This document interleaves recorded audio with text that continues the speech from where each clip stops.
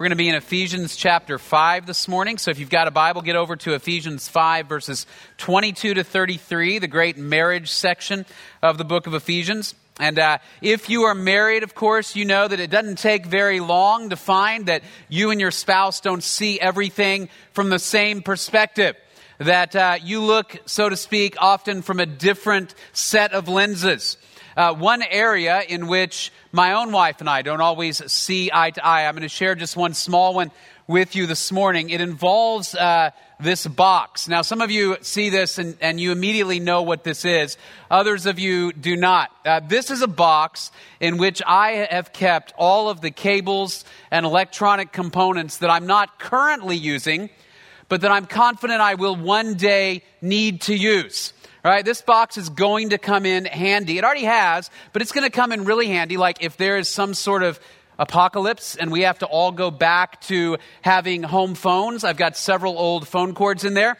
If iPhone goes backwards and they need us to use the old style chargers, I've got some of those in there. I have power cables. I've got all kinds of stuff in there. Probably once or twice a year, I use something from this box and I make sure that Shannon knows I'm using something from the box. I come in the house and I announce it. I'm using something from the box, right? The reason is because her theory is you're not using this stuff, let's get rid of it. In fact, it used to be a much bigger box.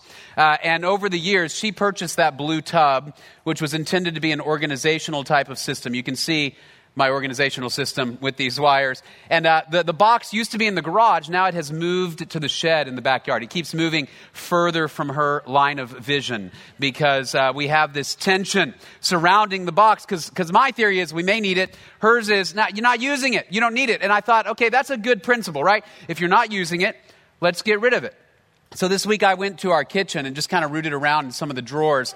And I found a couple of things that I don't think we've ever used. Like, this is a giant cheese grater. Like, I can't emphasize, I think it's about 6 inches this way and maybe 4.5 this way. I mean, it's big. And I was like, we have never grated like 50 cubic feet of cheese in my house. Like in the entire time we've been married, we've never pulled that out. There was also this. Now, some of you know what this is. Some of you don't. I had to look it up on the internet. I asked a coworker. She didn't know. This is a potato masher. Now, the reason I didn't know is because in the course of our marriage, I think we've had mashed potatoes like once, maybe. We don't use it. Right? So I'm like, if the standard is, hey, we're not using it, let's throw it away. There's a lot of stuff. Not just my wires, right? There's a lot of stuff that we ought to get rid of. Now, that's just a small illustration, and obviously that's one that we can laugh off, right? It's not a huge deal. I can live with having few wires. She could probably live with having less kitchen stuff, right? And so we laugh at it. But the reality is that in marriage, often we have these differences of opinion, these different ways in which we see the world, and they can get more serious than that.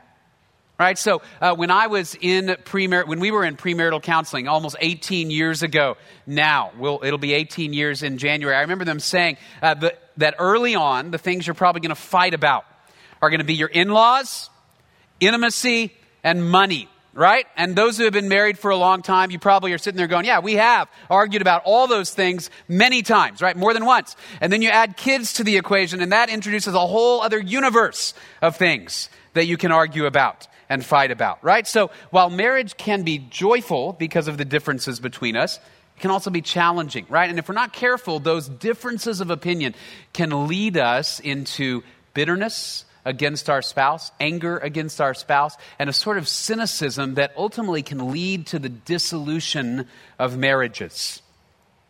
All right, as you look at the statistics on a national level, roughly 1/3 of those who have been married are divorced, right? So roughly 1 in 3 are the divorce statistics, right? And many of us have seen that played out in our own families and our own communities where a husband and wife, right, just cannot seem to reconcile. And you see that tragedy of divorce. Now we're gonna talk a little bit about that as we move forward this morning. Right? But the reality is that marriage can be both joyful and challenging.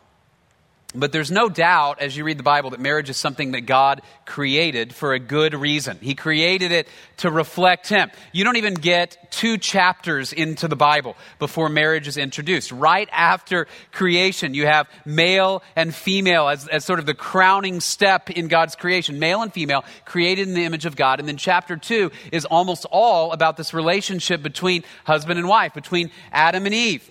Right? And Eve is made from the side of Adam to be his azer, his helper, right? And that's a term that is often used for this person who kind of has your back, right? So husband and wife together worship and follow God, and they have each other's back. Right? So this is an extremely significant relationship. For most of us, other than our relationship with Jesus Christ, it will be the most significant relationship in our lives. And it's something God created for a purpose, right? And so marriages work best when they are centered around the principles of the Scripture. I ran across a couple other statistics this week. 53% of those in very happy marriages would say that God is at the center of our relationship, compared with 7% of those who are in unhappy or struggling marriages, right? So 53% of those who say, I'm very happy, the majority would say God's at the center of our relationship. Only 7% of those who are unhappy would say the same. In other words, there's a marked difference. Those in general who say we're going to center our marriage around the principles of Scripture, generally their marriages thrive. And now it's not a 100% correlation because there are 2 people in a marriage, right? You can't always control what your spouse does, but in general, that's the case. I also read that Protestant Christians who attend church services regularly, that is 2 to 3 times a month at least, Protestant Christians who attend church regularly have a divorce rate that is 35% lower than those who have no religious affiliation at all. All right, it's clear that the way God designed marriage, it functions best when we center it around Jesus. All right, Paul knew that when he wrote Ephesians 5. And if you've been following with us through Ephesians, you know that at chapters 4 through 6, Paul has been laying out all these implications of what does it mean that now Jesus died for us, Jesus rose again, we're reconciled to God, the Spirit of God lives in us and among us. And Paul's going to say, how does that affect your worship? How does that affect your relationships? How does that affect your prayer life? How does that affect all of these different areas of your life? And if you remember a couple of weeks ago, we talked about that sort of relational aspect of following the Spirit, that we will be loving one another and being kind to one another and speaking to one another in psalms and hymns and spiritual songs, that there's this unity in the body of Christ that flows from knowing Jesus. Right, but this week now what Paul's going to do is he really drills down into our most significant and closest relationship, which is the marriage relationship. He's also going to deal with parent-child relationships. We'll see that next week, right? Because here's the deal. The reality is that we come in here about once a week. Most of us see each other once a week. And so it's easy enough to be really nice and polite and loving to one another once a week. We dress up really nice, we smile at each other, we shake hands, we sing together, and then we go home, and it's really not that difficult to really be nice and kind to people you only see once a week. But the challenge is your spouse goes home with you when you leave. And they see the parts of you that you don't show when you come on Sunday morning. Right? And so what Paul is going to say is this, that the way you treat your spouse is a huge indicator of the health of your relationship with Jesus. The way you treat your spouse is a huge indicator of the health of your relationship with Jesus. You cannot honestly say, I am walking closely with Jesus Christ, if you're angry and disrespectful and sarcastic and unkind and unloving to your spouse. And so this passage for everybody who is married is going to be deeply convicting. Before we dive into Ephesians 5, I want to make a couple of other comments. All right, the first is this. I recognize that in this room there are probably 3 categories of people. There are people who have never been married before. Maybe you are younger in life and aren't yet married. Maybe you are a little bit older and are not yet married. Maybe you'll get married one day. Maybe you will not get married. And it's easy to approach a passage like Ephesians 5 and think, this doesn't apply to me, right? I'm not married. I'll just come back next week. Here's what I would say. 2 things. 1, you might get married one day. And Ephesians chapter 5 actually, I think, provides some insight into the sort of person you want to marry, right? Because again, Paul is going to say that marriages thrive when both partners are actively seeking to reflect the love and the relationship between the church and Jesus Christ. What does that mean? That impacts the type of person you marry. You want to marry a person who's walking with Jesus. It also provides a window into how you can pray for your married friends, the types of struggles and challenges they may have. All right, the second category may be those you were once married and you're not married anymore. Maybe you have experienced a divorce for one reason or another. And the temptation may be to say, I feel a lot of shame when I read a passage like Ephesians 5. I think the message, the overarching message of the book of Ephesians, again, is the grace of God, that every day is a new day and a new opportunity to worship Him. So you are able to please and worship Jesus through the power of the Spirit, whether you're married now or not. And whether you're married now or not, you can pray for and support and encourage those in the congregation who are. And then, of course, the third category, which is probably the majority in our congregation, are those who are currently married. And as we walk through Ephesians 5, the overarching concept of Ephesians chapter 5 is this: your marriage is meant to reflect Christ's relationship with the church. That your marriage may be, and probably is, the most visible, tangible demonstration the world is going to see of the relationship between Jesus Christ and His church. Your marriage has the opportunity to actually preach the gospel in the way you treat your spouse. Okay, the second note that I want to make before we dive in. If you read recent books, particularly in the last half century, on this passage and on this topic, you're going to run across two primary perspectives on Ephesians chapter 5. One would be called the egalitarian perspective on Ephesians 5. Egalitarian comes, of course, from the word equal. All right, and the idea would be that while certain principles in this passage still hold, the concept of any sort of authority structure in the marriage relationship was really culturally bound primarily. In other words, when Paul talks about wives submitting to husbands and husbands loving their wives and those distinct roles that bear sort of marks of authority, that is confined really to the culture in which Paul was writing, in a day and age in which women were generally less educated, generally less economically empowered, and Paul, in a sense, is preserving the social order of the day and then pushing people to go further. I'd say this: there is a lot of truth in that perspective as we read the passage. All right? And there are a lot of very godly men and women who hold that perspective. All right, the second perspective is called complementarianism. And complementarianism would say, complementarianism with an E, not to give someone a compliment, but to be complements to one another. Right? Complementarianism essentially would say you have husband and wife, at least most of them would say husband and wife are equal before God, equally made in the image of God, but that marriage does have an authority structure of sorts within it.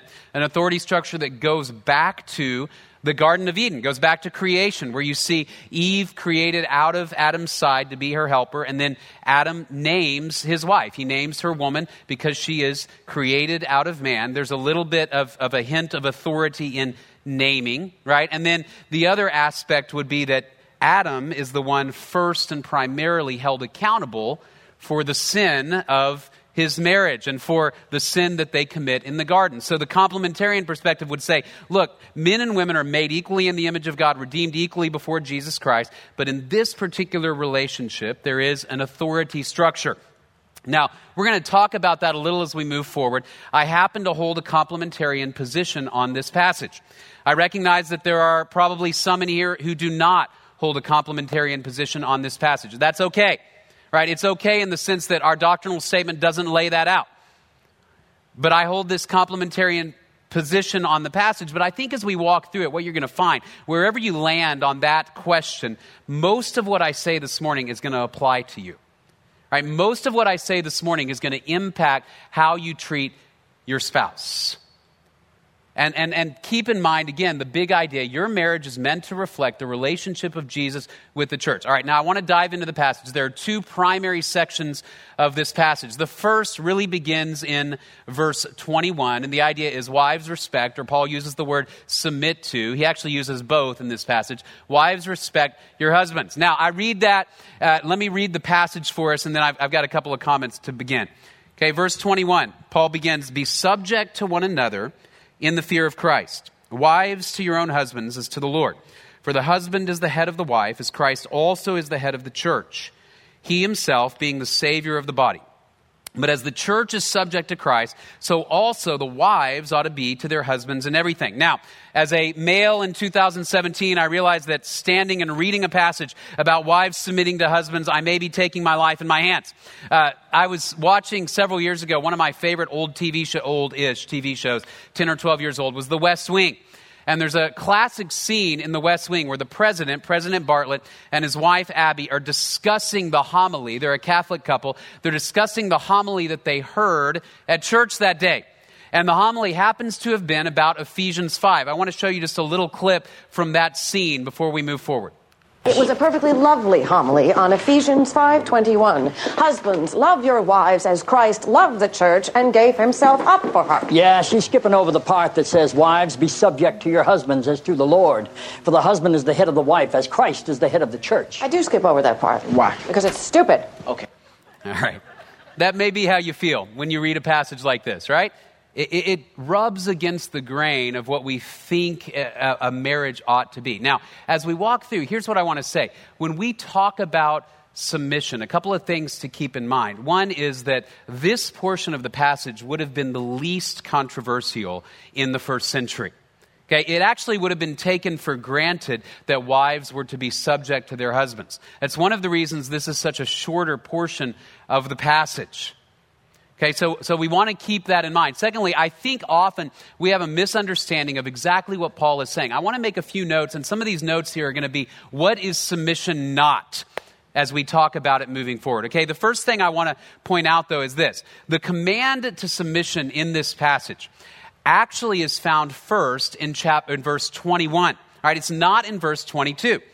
The actual verb in the Greek language to submit begins in verse 21. And what does Paul say? Submit to one another in the fear of Christ, right? Be subject to one another in the fear of Christ. Here's what Paul is going to get at as you walk through this passage. The submission of wife to husband in this marriage relationship is really just an overflow of what every single one of us ought to be doing anyway. Okay, he's going to say, in the body of Christ, you be subject to one another. My goal and your goal, male, female, husband, wife, whatever. Our goal is to look at those we're worshiping with, look at those that we are serving Jesus with, and say, how can I be subject to you? How can I set aside my rights in the pattern of Jesus Christ in order to serve and submit to you, right? That first and foremost, I say, I don't want it to be about my desires and what I want selfishly, but about the flourishing of the body of Christ, and in this context, the flourishing of my marriage under the headship of Jesus Christ. Ultimately, for all of us submit. All of us have authority structures in our lives. All right, and so verse 21, he's going to say, be subject to one another in the fear of Christ, wives to your own husbands, as to the Lord. For the husband is the head of the wife, as Christ also is the head of the church, he himself being the Savior of the body. But as the church is subject to Christ, so also the wives ought to be subject to their husbands in everything. Let me make a few other comments about this passage. First one is this, that submission does not mean inferiority. Okay, that's not what Paul means by this. In other words, by inferiority, Paul is not saying there's sort of an ontological difference between male and female where women are somehow lesser than in any respect. All right, and the reason we know that, again, go back to the Garden of Eden when man and woman are created. He created male and female in the image of God. Male and female both stand before God equal in the sense that we both are made in God's image. In salvation and in walking with Jesus Christ, male and female, husband and wife, stand before Jesus equally in need of redemption and equally able to take advantage of the death and resurrection of Jesus Christ. That's what Paul is talking about, I believe, in Galatians 3, when he says there's neither Jew nor Greek, neither slave nor free man, neither male nor female, for you are all one in Christ Jesus. Right? He's not literally saying those categories do not exist, but instead he is saying that before Jesus Christ, all of us have equal access to God. Right? All of us are under authority. As a pastor at this church, I'm under the authority of our elder board. All right, so they can tell me what to do and what not to do as a leader in this church. Right? But I'm not inferior in a ontological sense, in a substantive sense, to any man on our elder board, right? So submission does not mean inferiority. An authority structure does not mean that I am inferior to another person, all right? Secondly, submission is not the husband's concern. Okay, in other words, this is really, really critical. I think we need to dig into this for a minute. Nowhere does the passage say, husbands, make your wives submit. Okay, husbands, if you try that, you really are taking your life into your own hands. Nowhere, in fact, does the passage even say, husbands, take charge of your wives, or husbands, lead your wives. We're going to see that in a minute. The command to the husbands is actually to love as Christ loves the church. Submission is not the husband's concern.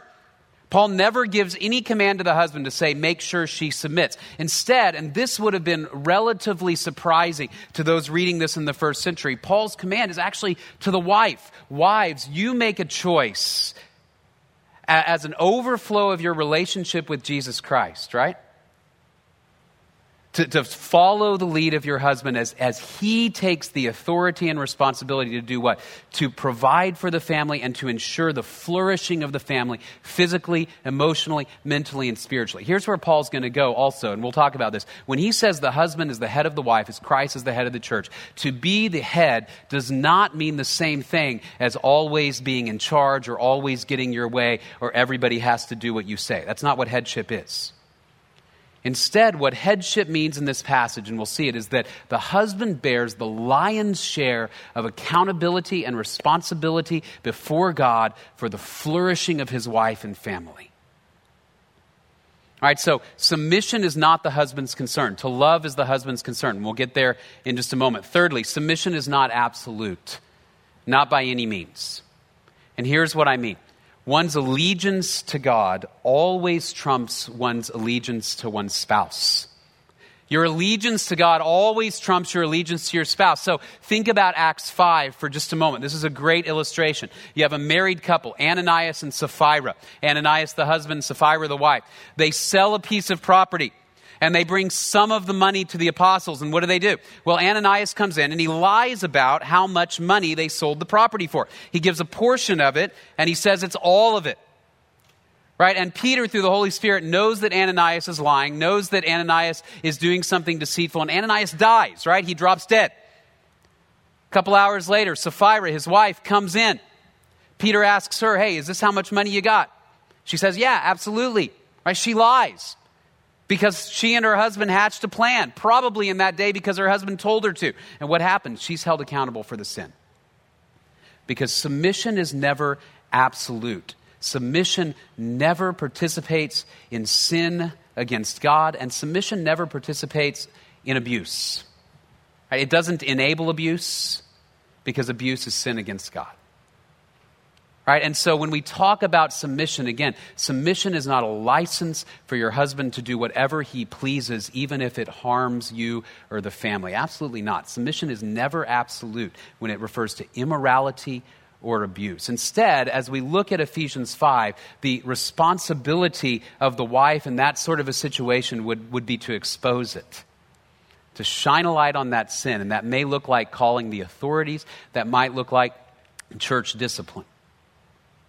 Okay, one's allegiance to God always trumps the allegiance to spouse. Okay, next, submission is confined in this context to marriage. The command is not women submit to men. Okay, the command is wives to your own husbands as to the Lord. There's a tightly defined order and sphere of authority in the passage. All right, and then lastly, submission is ultimately to Jesus. When I follow the authorities in my life, I am ultimately following the authority of Jesus. All right, again, here's what I want to say. So what is it? What is Paul talking about? Fundamentally, I think what Paul is saying here is this, that wives, you have a responsibility ultimately before God to do everything in your power to enable your husband to lead this family toward spiritual, physical, emotional, and mental flourishing. In other words, to provide an environment where he can serve and love the family as Christ loves the church, right? That's ultimately what Paul is, I believe, talking about, is to recognize that authority that he's going to have before God, that he will bear that lion's share of responsibility. Okay, and we're going to talk about that in just a moment. So practically speaking then, what would that look like? Let me offer a few things, and some of these are going to carry over to the husband as well. The first one is this: pray for him. Okay, pray for him. I was talking last night to my wife, and she mentioned the book, The Power of a Praying Wife, right? And she said it's a great book. There's one for husbands as well. And here's what I'm getting at.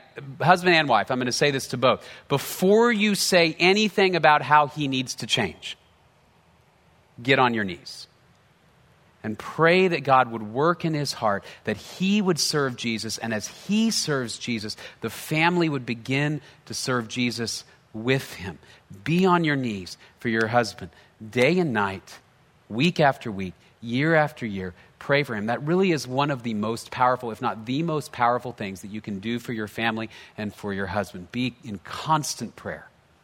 Okay, secondly, give him some room to initiate. Okay? Give him some room to initiate. What I mean is this. If he enters into the house, whether that's at the end of the day or whenever it is, and every decision has already been made and there is no room for his voice, then eventually he will stop speaking, most likely. So give him some room. I was reading the book Love and Respect a little bit this week, and the author talks about a conference he did in which there were men and women in the conference, and they kind of talked about, what do you want for your marriage? And there was a young, engaged woman who said this: I want him to be the head. I want him to be the leader. I just want to make sure he makes decisions in keeping with what I want. Okay? Now, all of us feel that way. All of us feel that way when we're placed in any kind of authority structure. And here's the key. None of us have a right in an authority structure for decisions to be made in keeping with what we want, right? We don't have a right to it. Now, we certainly can express what we desire, okay? What Paul is going to say to the husbands, is that your wives do have a right to expect that you will lead toward what is for her best, right? But none of us are going to get all the time what we desire. And so here's what I think this passage would lead wives toward, is give him some space to initiate, right? And it may be that you provide opportunities even for him to do that in the home. I actually, between services, was thinking about this. A few years ago, my wife purchased a fun devotional for the kids that we read sometimes, and she said, would you mind, could we read this some at breakfast time, right? So she went and got it. She showed it to me. I was like, that's great. Let's do it. And I read it, and I look like a hero, okay, who's leading, right? But the reality is, what has she done? She simply provided an environment for the flourishing of the family and then said, would you step forward? Okay? So give him some room to initiate, and then encourage. Okay, encourage. I'm going to say this to the men in a moment too, but 100 times before you criticize. Encourage. And this is making the assumption that he is making a good faith effort to move forward to pursue Jesus Christ, right? So it may be he comes home and he says, look, I would like to try to do a devotional at dinner time. And you go, that's great. And he says, I have chosen the VeggieTales devotional. And you go, oh no. I can't handle that tomato and cucumber all year long. Like I can't do it for an entire 365 days of Bob the Tomato giving me spiritual insights, right? And so you begin to churn on that. You've got a couple of options at this point. You can go and you can say, no. We're doing Focus on the Family, please. All right? Or you can ask a question like, what is the bigger overarching issue here? Is it possible to encourage while also eventually saying, hey, could we try a different direction? How important is it which one you do? If he's making a good faith effort. So maybe what it is, you say, you know what, I'm so grateful, so glad that you're stepping forward to help us walk with Jesus better. Please keep doing that. Please keep doing that. And then maybe for the next year, you do VeggieTales and you grit your teeth. And then September, October next year comes in and maybe you say, you know what, I saw another devotional. Maybe could we consider not doing round 2 of VeggieTales? Let's do focus on the family. Right? But encourage 100 times before criticizing, and always ask the question, in the grand scheme of eternity, what matters? What matters? That we provide that space. Okay, so now we're going to round the corner and go to the second part of the passage. Okay, verses 25 to 33, husbands, love your wives. Let me read this passage and then make some comments.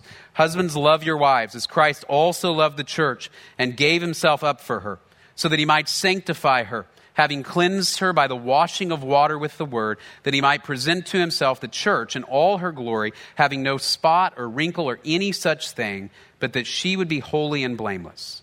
So husbands ought also to love their own wives as their own bodies. He who loves his own wife loves himself. For no one ever hated his own flesh, but nourishes and cherishes it, just as Christ also does the church, because we are members of his body. For this reason, a man shall leave his father and mother and shall be joined to his wife, and the two shall become one flesh. This mystery is great, but I am speaking with reference to Christ and the church. Nevertheless, each individual among you also is to love his own wife, even as himself, and the wife must see to it that she respects her husband. All right, so a couple of comments. First of all, Paul writes 41 words to wives, and he writes, I believe it's 116 words to the husbands. All right, the passage to husbands is much longer.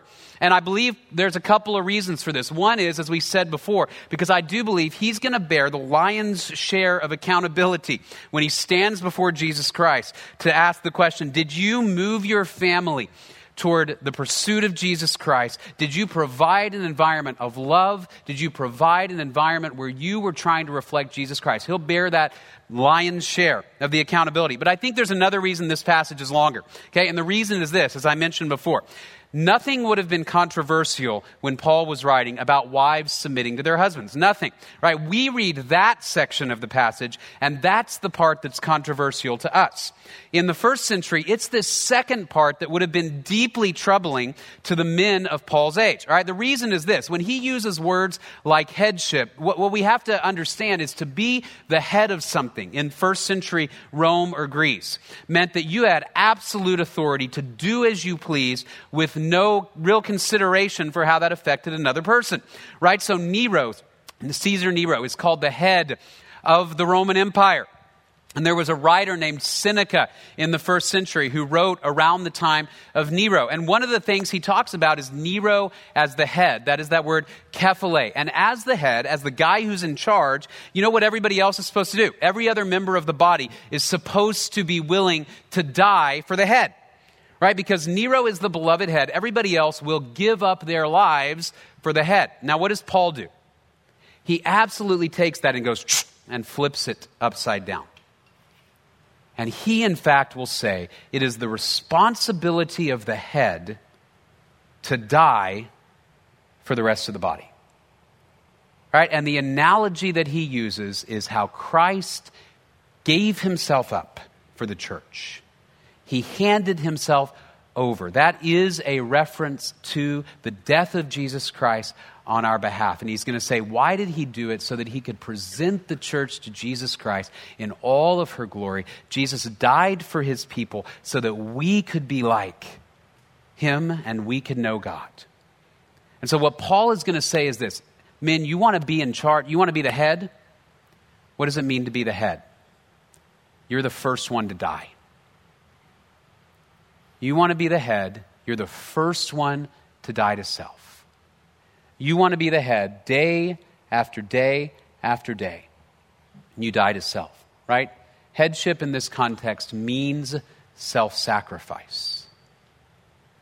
It means that I set aside what I would want in my flesh to provide an environment for the flourishing and growth of my family. Headship means self-sacrifice, just as Jesus delivered himself up for us. All right, that's absolutely what Paul does with this idea of headship. He says, no, your responsibility is not to make her submit. Your responsibility is not to lord your authority over the family. Instead, your responsibility is to constantly set down your desires for the sake of your wife.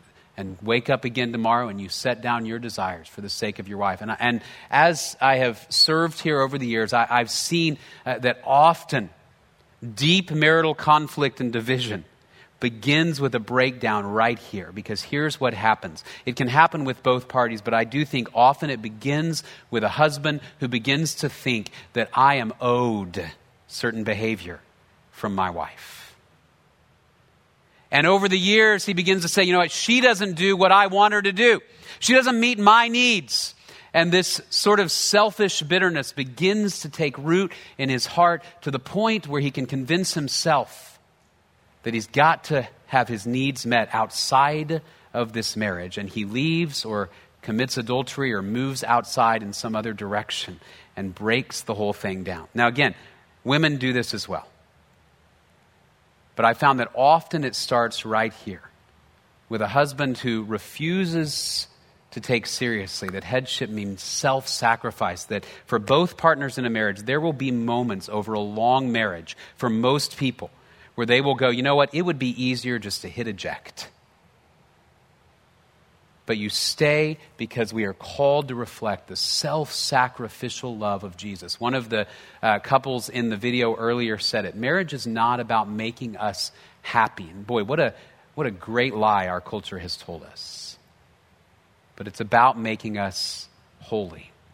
Right? What does our culture tell us? Well, you can't really love somebody until you reach your full potential by loving yourself to the greatest degree. Right? What a bunch of hooey.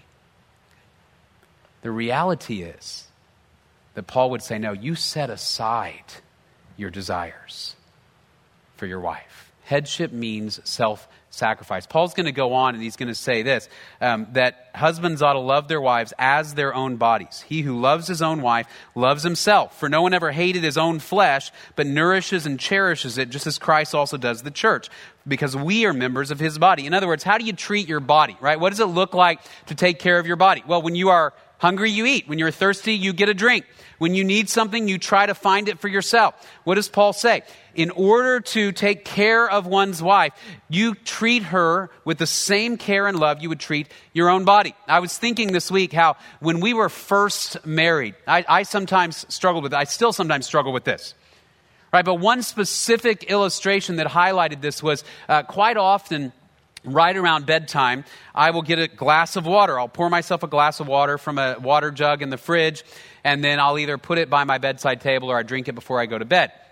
And what would happen sometimes is I would pour a glass of water in the kitchen, and then I would close that jug of water and I would reach to put it back up in the fridge, and just as I was closing the fridge, I'd hear Shannon from the other room, could you get me a glass of water too? Right? And I always had that moment where I thought, was she waiting there for me to do this for hours in the other room until I got up and then she wanted a glass of water, right? Was this a plan, right? Yeah, so that there was this darkness in my heart.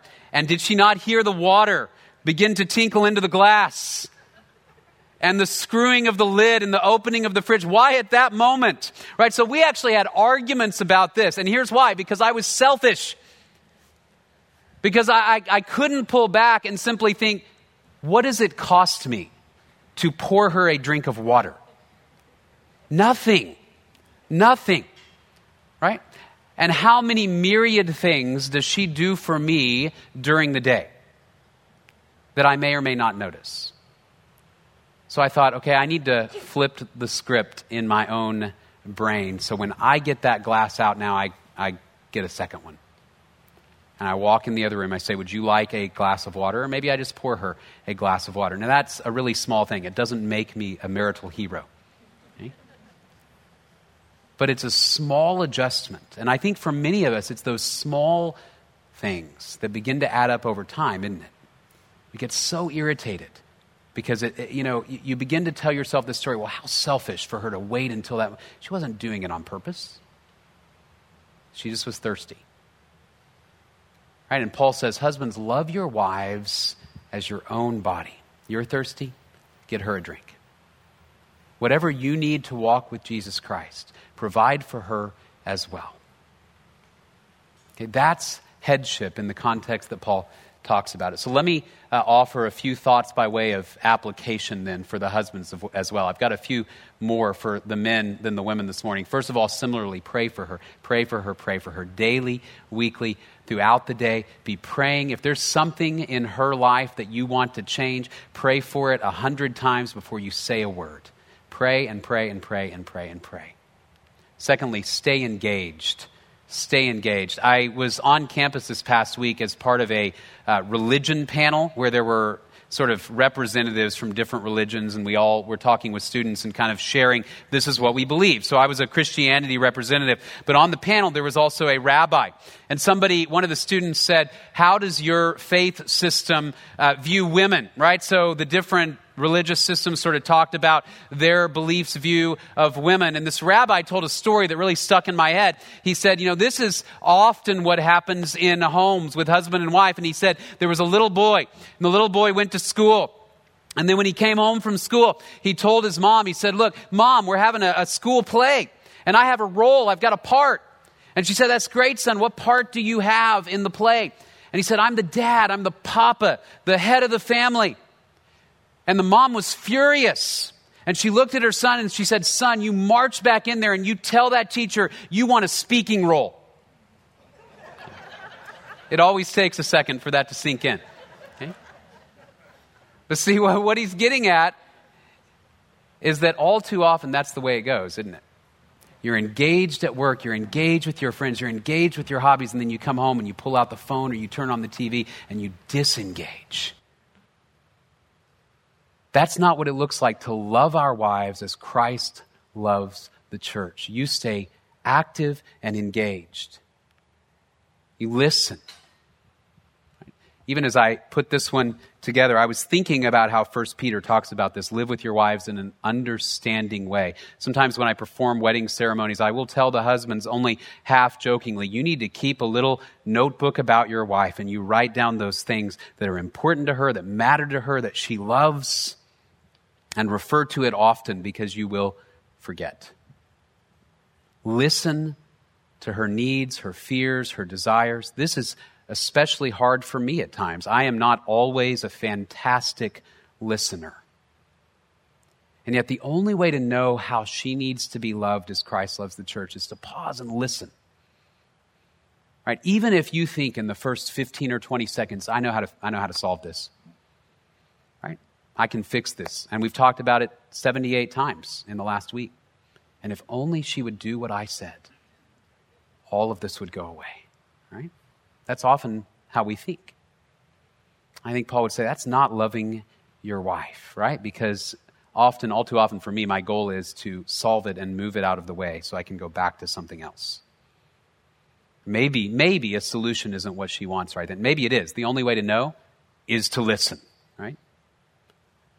So listen. Encourage. Again, 100 times before you criticize, encourage. All right, over the years, I've seen a couple of different approaches that husbands have toward their wives in public. One is a sort of sarcastic, cutting type of approach. Shannon and I were in a Bible study when we were a young couple, and there was a young man in there that when his wife would start to speak, the eyes would roll, right? And he would correct and he would interrupt. And here's what I found. I didn't lose respect for his wife. I felt sorry for her. I lost respect for him. You know why? Because I couldn't get this thought out of my mind. If she's so stupid that you have to roll your eyes, what does that say about you? Because you married her. Okay? That's what Paul means when he says, look, love your wife as your own body. No one ever hated his own body. If you cut and demean your wife in front of other people, all you're doing is cutting yourself up. Because as she flourishes, you flourish and the family flourishes and grows. Right? And so encourage. 100 times before you criticize. And then lay down your rights day after day after day for her and for your family, right? Again, the point of marriage is not that I get all of my needs met, right? But instead that we reflect the relationship between Jesus Christ and the church. And what you hopefully see in Ephesians 5 is this sort of interplay between husband and wife. And regardless of what you think about the roles issue, this interplay where husband and wife both approach each day saying, how can I die to self for the sake of my spouse? How can I create an environment where this marriage and this family can flourish and grow in Jesus Christ? And every time those selfish desires begin to creep in, I pray, and through the power of the Spirit, I say, I'm going to set aside my selfishness. Now, it doesn't mean there's never a time to talk about conflicts, because there is. But we always approach them from the mindset of we're together in this. Right? Marriage is not a zero-sum game where I win and my spouse loses. Right? Instead, marriage is an opportunity for the two of us in Jesus Christ to win, and then for the world to see the love of Jesus reflected in us. I know I'm past time, but a couple of quick things. One, a couple of books I would recommend. One is Sacred Marriage by Gary Thomas. That concept of marriage is for our holiness and not our happiness weaves its way through the book. Very transformative. Also the book Love and Respect by Emerson Eggerichs, I think is how you pronounce it. Excellent book that my wife and I have both read and benefited from. And the last thing I'd say is this. There may be one or two in here that you hear this and you say, man, my marriage right now is so far from where it needs to be that all of this just feels like theoretical impossibilities. Right? You may be here on the verge of saying, I want to hit eject and call it quits. If that is you, let me exhort and let me even beg you, get some help. One of the pastors, I can help you find the resources you need. We can talk with you. We can refer counselors. There are so many resources. There is no shame in seeking help. There is in being too proud to admit when we need it. So don't give up. Keep praying, keep pursuing, keep seeking. And if you're in that spot, we'd love to help you so that our marriages can reflect Christ's relationship with the church. Let me pray for us. Father, thank you so much for this time and the opportunity to study your word. I pray that above all, we would reflect the love of Jesus. I pray that we would recognize that even in his submission to the Father, Jesus did not submit from a place of weakness or inferiority, but a place of security and strength. And in his leadership, Jesus never was an overlord who grabbed his authority and forced other people to obey, but he was loving even to the point of laying down his life. I pray we would do the same. We thank you for this time, and we pray all of this in Jesus' name. Amen. God bless you. Have a wonderful week.